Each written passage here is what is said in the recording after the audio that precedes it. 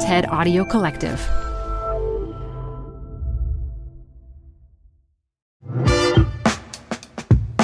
Hi, everyone. Here's a little something different for you today.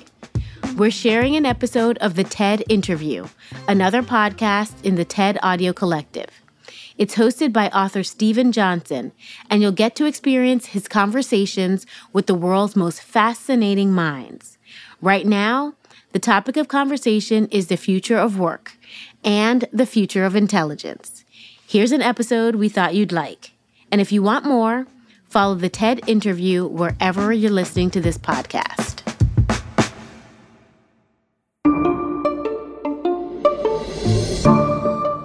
Welcome to the TED Interview. I'm Steven Johnson. One of the defining properties of a global pandemic, beyond the life and death struggles with disease itself, is the fact that it disrupts so many of the routines of everyday life. Usually we're glad when the case counts drop and we get to go back to normal life again, attending in-person school or dining out in restaurants. But in certain cases, the COVID disruptions have left us wondering if some of our old routines were really the optimal ones. Nowhere is this rethinking of habit more pronounced than in the world of work, which is one reason we've decided to focus a number of shows this season on the future of the workplace. We're obviously in the middle of a major conversation about the pros and cons of working from home, which has major implications for city downtowns and commercial real estate and the environment. But there's another movement that has been amplified by the pandemic, which is less about where we do our work and more about when. And that's the campaign for a 4-day work week. Just last month, 70 companies in the UK launched what organizers are calling the most ambitious test program yet, exploring the merits of a 4-day work week, where more than 3,000 employees will work 80% of the time while still being paid 100% of their previous wages, with the expectation that they remain just as productive as they were during the 5-day week. Now, that may sound like a fantastic deal to you, or it might sound like a fantasy.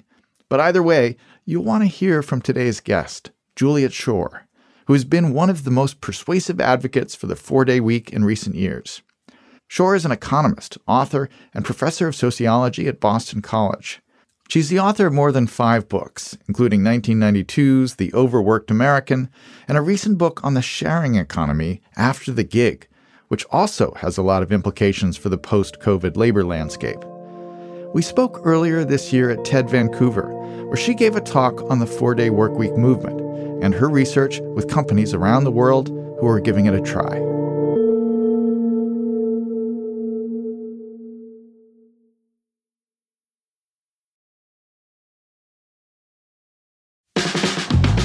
Hey, TED Business listeners. We're supported by our friends at Working Smarter, a new podcast from Dropbox exploring the exciting potential of AI in the workplace. Working Smarter talks with founders, researchers, and engineers about the things they're building and the problems they're solving with the help of the latest AI tools.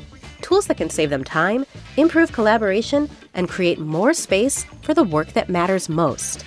On Working Smarter, hear practical discussions about what AI can do so that you can work smarter too. Listen to Working Smarter on Apple Podcasts, Spotify, or wherever you get your podcasts. Or visit workingsmarter.ai. Support for TED Business comes from Odoo. What's Odoo? Well, Odoo is an all-in-one management software with apps for every business need. Odoo has apps for CRM, accounting, sales, HR, inventory, manufacturing, and everything in between. And they're all in one easy-to-use software. And the best part about Odoo, all Odoo apps are integrated, helping you get things done faster and more efficiently. So when you think about business, think Odoo. To learn more, visit odoo.com/TEDbusiness. That's odoo.com/TEDbusiness.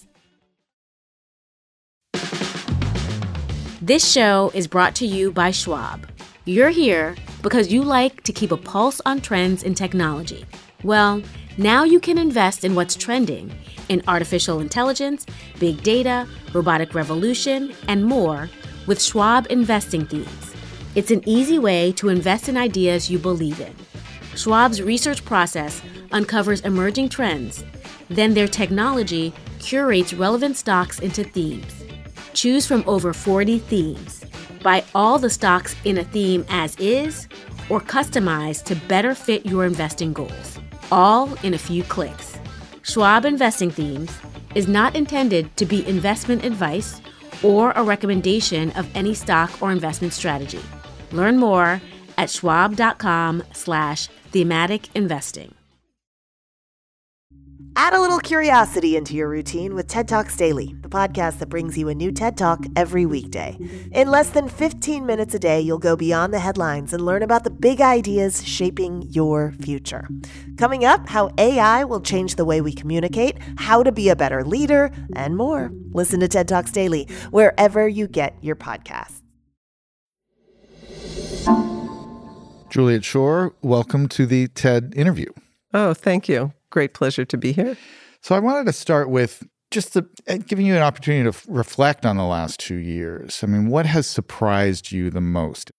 It's been kind of mind-boggling, I have to say, as someone who has spent a lot of her career trying to sort of get change in the workplace and, frankly, been fairly unsuccessful. Both the speed and the extent to which previously strongly held views about what has to happen, the way things need to be, just being completely overturned. Yeah. So we've talked so much in the national conversation about work from home, which of course has just been a massive transformation, along these lines. But it's been much more than that. I work on work. I also do a lot on climate and sort of changing consumption patterns and so forth. And I don't know, a few months into the pandemic, nobody was buying anything because there was nothing to buy. And, just hoping that people would change their habits sort of long term and they would stop flying and doing all these things. And, I was saying all this like, oh, I hope this happens to that. And I can't say I really sort of had a lot of faith in the fact that those changes would happen. The workplace has been really different because the workplace, I think, is changing. I don't want to say forever, but it's a durable change. It's like they can't put Humpty back together again. They can't. Yeah, it's a fascinating time. So we're here at the TED conference, and we're in Vancouver. And just a day or two ago, you gave a terrific talk from the TED stage. Congratulations. Thank you. I'm sure you're very relieved to have it behind you. A lot of fun. Very well received. And on the stage, you made the case for a very specific change that has been floating around before COVID, but suddenly it seems more viable for all the reasons we're talking about now. And that is this idea of the 4-day work week. Tell us about where it has been implemented and what the results have been. Kind of make the case for the 4-day work week. Yeah. So, beginning in like 2014, almost 10 years ago, you start to see various governments and individual companies who are experimenting with shorter work hours. And the key bit to this is shorter work hours with no cuts in pay. Yeah. And not 4-day condensed week where it's 4 10-hours. I mean, you had that in Utah during the financial crisis. They went to 4 10-hour days and people liked it a lot. But so these are real, genuine work time reductions with no reductions in pay. The biggest trial was in Iceland. Most of them went to 36, 35, and more are going to 32. Phenomenal results, like less stress, lower work-family conflicts, more energy levels, productivity stays the same or gets better, doesn't cost anything. Everyone in Iceland now is either on one of these shorter hour schedules or they can be. They're eligible for them. And then you get individual companies doing it. Not a lot of them, but the one that made sort of the most, had the most headlines is a New Zealand company owned by a man named Andrew Barnes.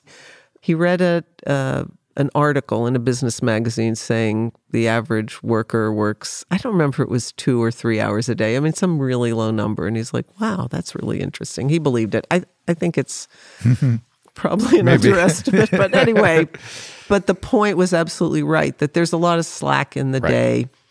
Particularly, some of it actually spent on Slack. Yeah, exactly. So he goes back to New Zealand and says, I'm going to do this in my company. And he gets a researcher from the University of Auckland to study exactly what happens.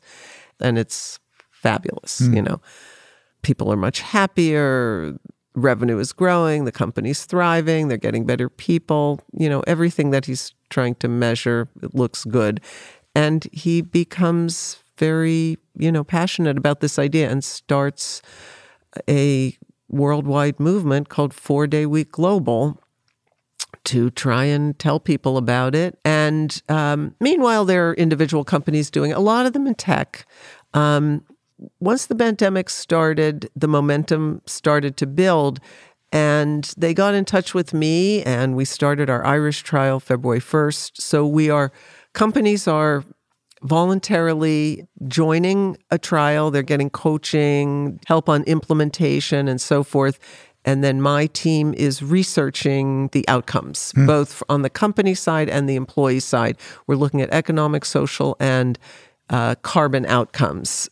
Is there some reason this is only happening on island nations?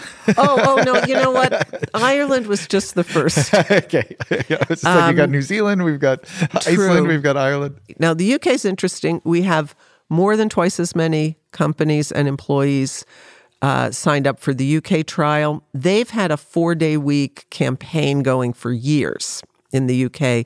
And then the Australasians are starting in August. So we got all the English language. And the Spanish government announced a 4-day week trial months ago in which they're paying the 5th day. So the companies don't have to take the risk. Right. That productivity will go down. And we can talk about that. One of the big themes of these Andrew Barnes' perpetual guardian system is that people do 100% of the work in 80% of the time. Yeah, that's. I wanted to touch on that. I'm glad you raised this. So when we see examples where productivity doesn't decline, we're not talking about adjusting for the 4th day. We're saying absolute productivity of the 4-day week, the output at the end of that 4-day week is the same or roughly the same as a 5-day week. Yes. And the argument there is the slack time. That basically, if people know they're there for 5 days, they spend more time checking Facebook and they spend more time, they're just less efficient with their time. Is that yes. basically the idea? So the idea is that there's low or zero productivity activity going on, and just get rid of it. Give people that full day off, that you can get that 20% one day. So the biggest thing is actually probably not Slack, although that's, yes, meetings. One of Andrew Barnes' really important lessons was you have to reorganize work to get rid of that low productivity activity, and you have to let the employees themselves figure out how to do it. Right. So meetings are the number one thing that the companies get control over in order to make this work. The dramatic case was Microsoft Japan, which they had a sort of draconian change in meeting policy, and they actually had a 40% increase in productivity. Right. I have to say on the meetings front, I spent some time in my career in kind of tech startups where I was going into an office and, working alongside other people. And twice I kind of shifted back to more or less being a writer, working from home. And each time the single biggest improvement in my quality of life was the radical reduction in meetings. The meetings were just a terrible time suck and a soul suck on some level. And it was just super liberating to be out of that. So I can see that if you pare them back, you can really get a lot more efficiency. Yeah, and there are a lot of dimensions to meetings. So they're like, how many meetings are there? How long do they last? How many people go to them? How much time do you have to prepare for them? And so that's the number one thing. And then you also have, some of the employees that I've interviewed will talk about things like, I don't make phone calls to people anymore. I just message them because then we don't have any chit chat. I mean, you're losing something there, but they're saying it's worth it. Right. Tell me a little bit about the work environments where this doesn't play very well. So we'll start with manufacturing. Yeah. I think you mentioned that I wrote The Overworked American in 1992. Yes. After I wrote that, I was looking for companies who were interested in reducing work time, and I wanted to study what would happen. And I went to Motorola. I had a contact, and we talked everything through. And they said, you know what? We have intensified work so much, we cannot intensify anymore. They'd already been through all that Japanese management. And so manufacturing is at a pretty high pace in a lot of places. So any kind of workplace where people are either really working very intensively now, where they're overworked, where they're too stressed out, you can't ask them to intensify their work. You can't ask them to pay for that. Yes. With more work intensity. So I think about teachers, I think about healthcare workers, manufacturing workers. There are other service workers who are already at really high pace. And so those people also deserve free time. And here we have other interesting experiments where people were just given free time without being asked to intensify. So there were some trials done in Sweden with nurses where they were given 6-hour days and they just hired new people. They get a lot of cost savings on the healthcare side with the nurses and on the fewer sick days, less unemployment benefits. People are not quitting and burning out. I had a COVID test this morning, and the nurse who did my test said she had seen my talk, and she was just, finally, someone understanding what's going on with nurses. I'm sending this out to all of my nurse friends. But they're experiencing that burnout. And you do have some companies that are giving 4-day weeks to those kinds of workers without expecting them to intensify. So we have a restaurant chain that's part of our trial. Their managers are at 55 hours, and they're going down into the 40s because they're burning people out. They can't get people. People are resigning. So you've got a lot of heterogeneity in the workforce, but the 4-day week can work for those different kinds of situations. The other thing that you mentioned in the talk that I thought was striking is using that 5th day as a place where you stack up all your errands or your doctor's appointments or things like that. It's not just like another day of leisure. It's just you're more efficient about, okay, I know that Fridays I'm not going to the office and I'm not expected to work. And so that's when I can schedule all the extra things in the week that I need to do. Yeah. I mean, beforehand, you would have been leaving the office to go to the doctors, right? So your company wasn't getting that. And I think it's probably worth just reminding our listeners that the 5-day week was itself a kind of invention. Can you just tell us just briefly, like the history of that convention? Yeah.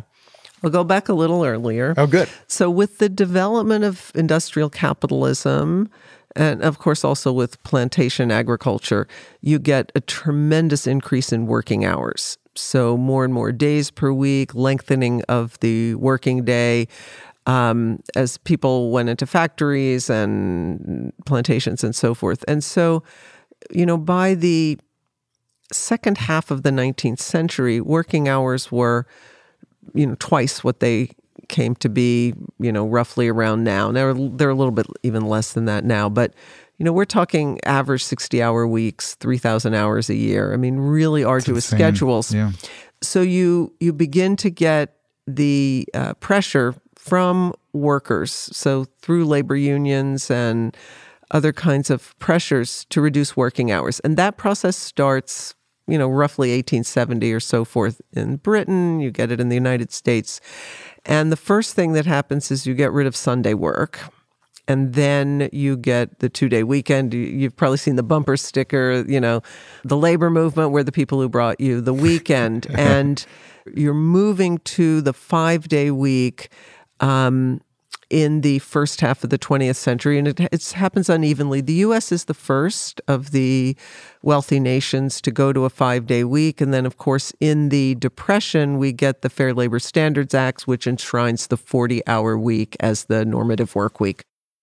That's very helpful. I mean, I think we forget just how much work we've grown accustomed to in a post-industrial society compared to previous societies, particularly if you go back to pre-agricultural societies. And we're going to stay focused on the modern day. But I just read this amazing study looking at people's activity, kind of hourly activity in hunter-gatherer societies, just kind of itemizing what they were doing. And the most striking discovery was that they would spend something like 20% of their time doing nothing.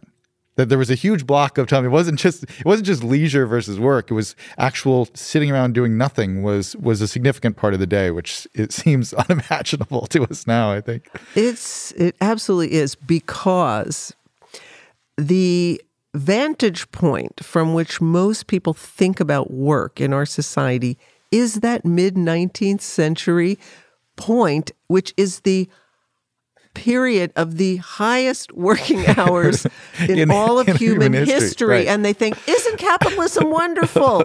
It gave us all this leisure. Right. And that was, one of the big messages of the overworked American was to say, no, look at what happened in the, 150 years before that, because it's a long period in which, all those saints' days and non-working days and, there's a line from my book about, the average medieval peasant worked, I don't know what it is, 1,000 hours a year or something, that it keeps showing up on Twitter and people keep retweeting it because it's like, wow, I thought everybody before us worked all the time because they were poor. They were poor, but they weren't working that much. Yeah.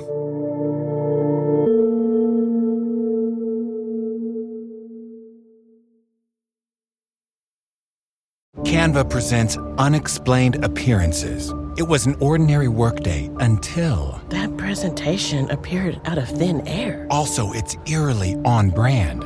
Wait, did that agenda just write itself? Words appear, making this unexplainable case... Unexplainable? It's Canva's AI tools. I can generate slides and words in seconds. Really? The real mystery is why I'm only learning this now. Canva.com, designed for work. This show is brought to you by Schwab. With Schwab investing themes, it's easy to invest in ideas you believe in, like artificial intelligence, big data, robotic revolution, and more. Choose from over 40 themes. Buy as is or customize the stocks in a theme to fit your goals. Learn more at schwab.com/thematic investing.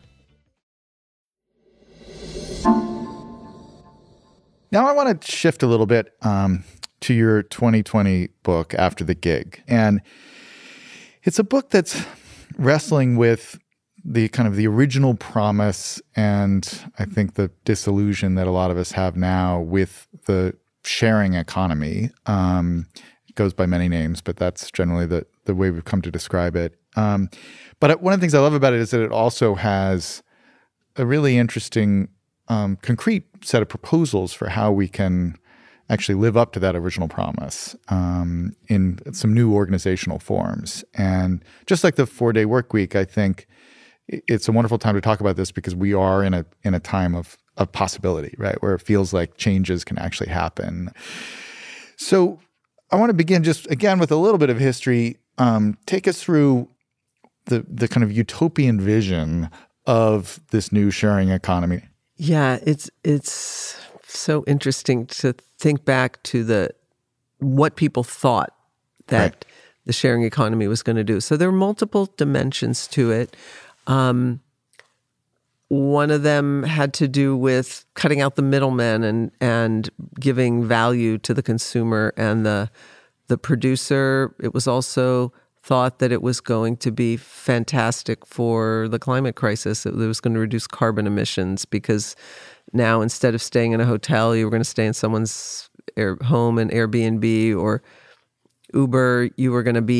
Somebody was going to be driving somewhere and they were just going to give you a ride, right? That was like one of the original idea, ride sharing. Yeah. And then a big part of the excitement about it had to do with work and a new way to work. And the sort of big promise was that it was going to free people from bosses. And this is why I got interested in it, because I've been, studying hours of work for a long time. People could choose the number of hours they worked and when they worked. So complete control over their own schedules, which is a huge thing because most people don't have that in our economy, and more people needed it and wanted it. So the freedom from managerial control and the freedom to set your schedule, and of course also make some money. Yeah. Because many of the people who went to these apps had other jobs or other sources of income. So you did extensive studies of people working in this world. What was the scale of that? So I put together a team of graduate students. I was funded by the MacArthur Foundation, and we sort of went case by case. I think we had something like 13 cases. So each grad student could pick an app we also looked at nonprofits, different sharing economy nonprofits, a makerspace, a food swap. And so we were doing, in some cases, ethnography, where we'd be hanging out at these sites or we'd be doing these trades ourselves. And then interviews with users, people earning money on them, also with the consumers or in the nonprofits, any of the users. We did some big data analysis for Airbnb. We've got a lot of that, and that's still continuing. But, ride hail, food delivery, Airbnb, Turo. We did a lot of TaskRabbit. And it went on we did about 7 years. Wow. The project went on for 7 years. And this was an emergent sector. We were able to move with the sector. We just kind of followed the trends. Right. People started so many of these sites and apps. I mean, just hundreds and hundreds of them. So many of these things failed, but we followed the ones that, were getting big enough that they were worth looking at. And we wrote a lot of papers that were sort of cross-case, which made our research very different than most. Most people did a single, they'd study Uber or they'd study Airbnb, and we were doing so many of them. We had more cases than any project. The other thing that was really, I think, quasi-utopian about it, and I've written a lot about cities over the years, and part of the values that we associate with cities is interaction between strangers, right? That you're forced to have these exchanges with people you don't necessarily know. And I think we sometimes mythologize that a little bit. Like, you kind of are interacting with people on the subway, but most of the time you're just sitting next to a stranger and you're not actually having a conversation. And suddenly there were these, Airbnb is probably the best example where people are actually welcoming strangers into their home. And you talk about in the book about people kind of befriending people who stay at their homes and things like that. And so there was this sense of a lovely new kind of social commercial interaction was possible back then. Absolutely. So I use the term stranger sharing. Yeah. And the sort of the technological innovation here was mostly people historically didn't like to share with strangers because you don't know them and it's uncertain and you don't want to take the risk. So all of these apps followed what eBay pioneered, which is crowdsourcing ratings and reputational information. So the idea is you get an explosion of stranger sharing, and my team was studying this before almost anybody was. And in the early days, so many of the people on these apps were there because they believed in that connection piece of it. And they were connecting with each other. Over time, of course, that mostly changes. So in the early days of Lyft, you sat in the front and you gave the fist bump to your driver and you became friends. Yeah. And now, in the book, I have that thing where, Uber puts in that shut up and drive button where you can tell your driver, leave me alone, yeah. right? And nobody sits in the front anymore. Right. And it just became conventionalized in terms of arm's length transactions. But people really believed, more on some apps than others, like Airbnb the most, I think, that they were creating a new kind of market exchange. Well, let's talk about that. So Just describe for us what you think happened. Why did this not live up to its promise? You get commercialization.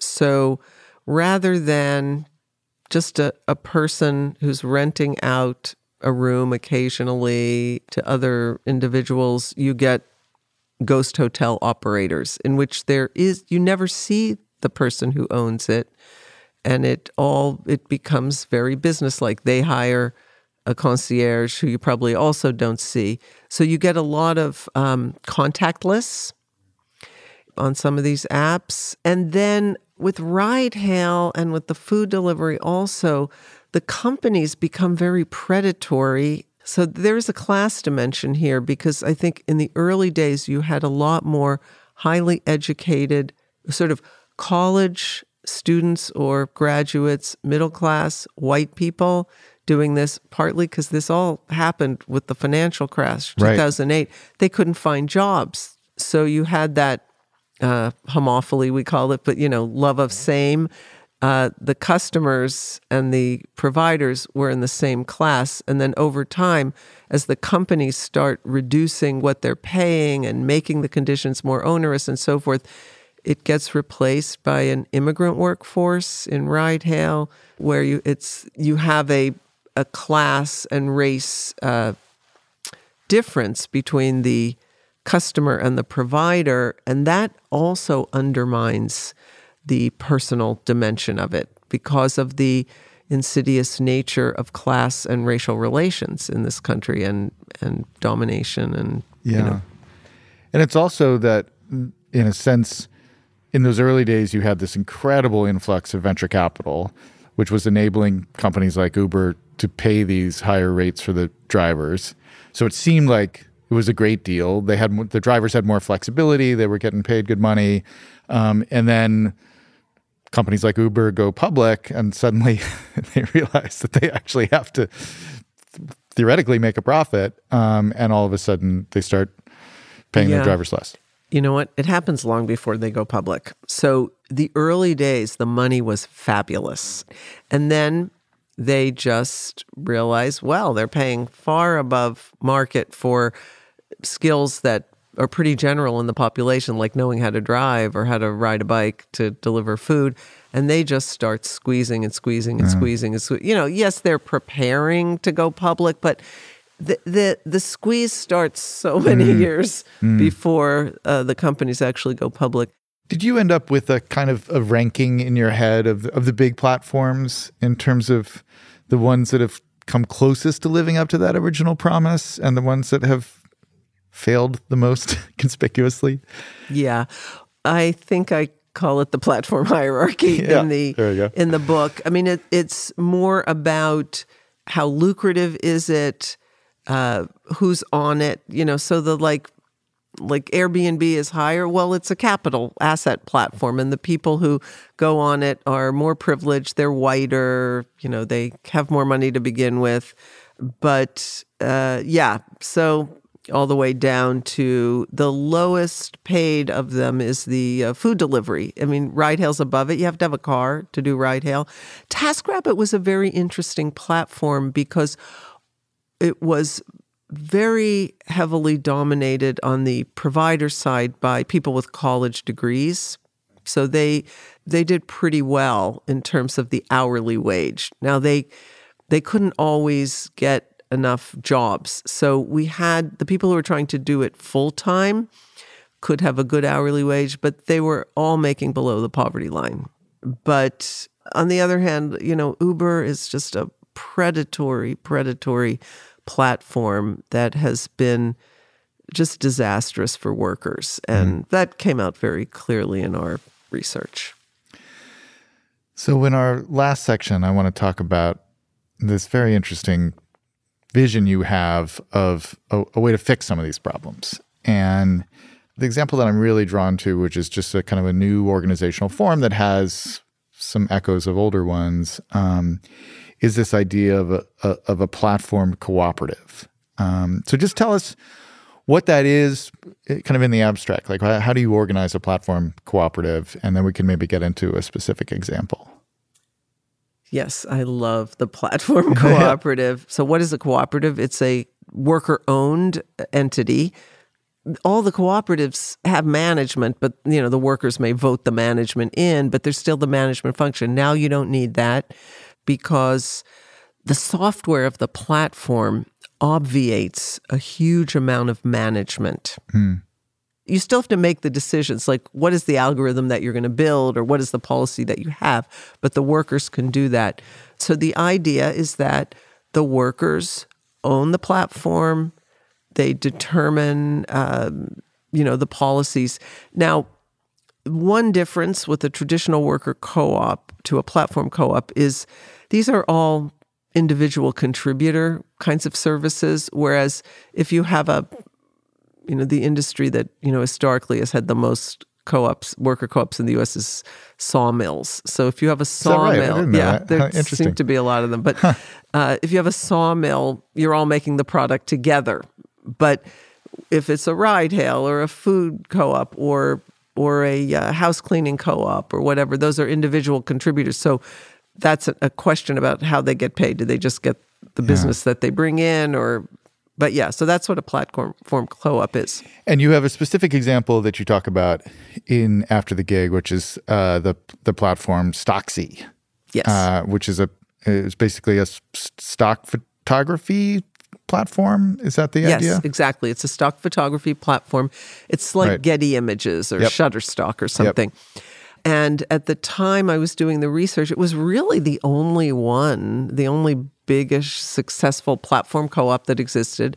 So it's a little bit different than, say, a ride-hail co-op, or now there are many, in food delivery, in ride-hail, but phenomenally successful co-op.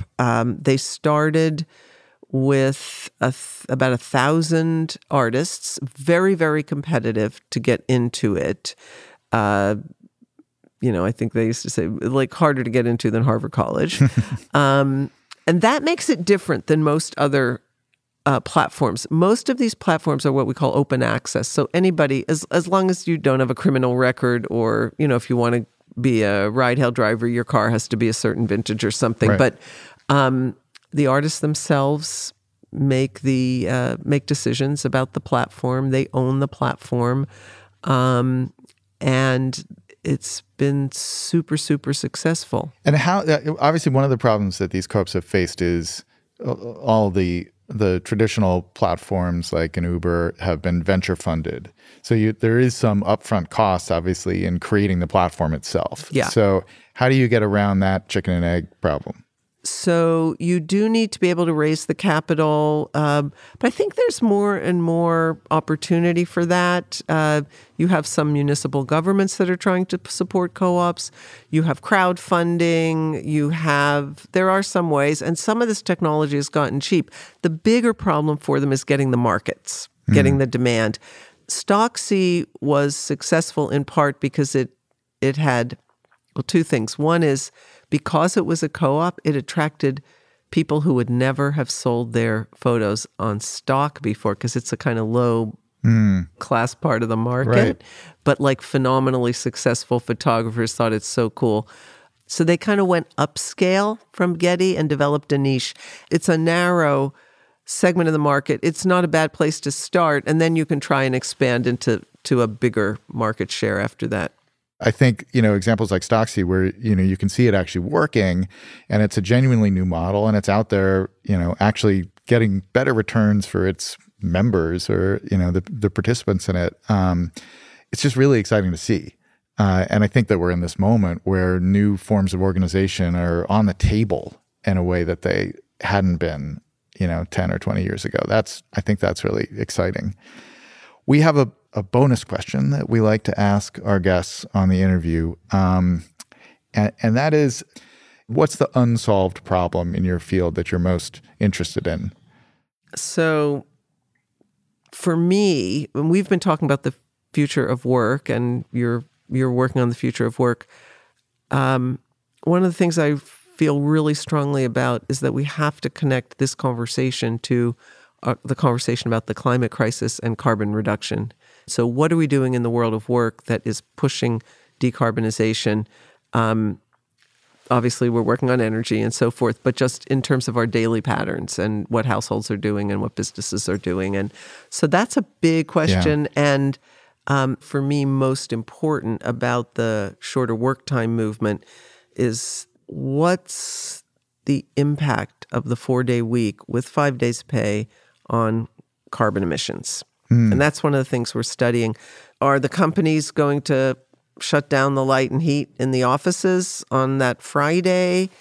How is that going to balance out the people who are now in their homes, turning on the lights and heating them where the homes might have been empty and dark? Are people going to go traveling for 3-day weekends because they have as much money as they did before, and they're going to get on a plane? You know, in Ireland especially, one of the things we're looking at is all those cheap flights. Right. I mean, you can get on a... Would you like to be in Rome in 2 hours? Exactly, and it costs you $19. Right. Or euros, but... Yeah. So that's, we're going to be looking at that.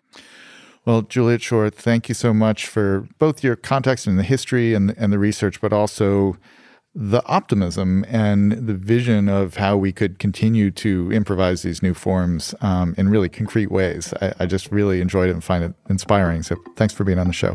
Oh, thank you. It's been a really, really fun and interesting conversation for me. The TED Interview is part of the TED Audio Collective. This episode was produced by Allie Graham. The show is brought to you by TED and Transmitter Media. Sammy Case is our story editor. Fact-checking by Talha Abdul-Wasi. Farah de Grange is our project manager. Constanza Gallardo is our managing producer. And Greta Cohn is our executive producer. Special thanks to Michelle Quint and Anna Phelan. I'm your host, Stephen Johnson. For more information on my other projects, including my latest book, Extra Life, you can follow me on Twitter at Stephen B. Johnson or sign up for my Substack newsletter, Adjacent Possible.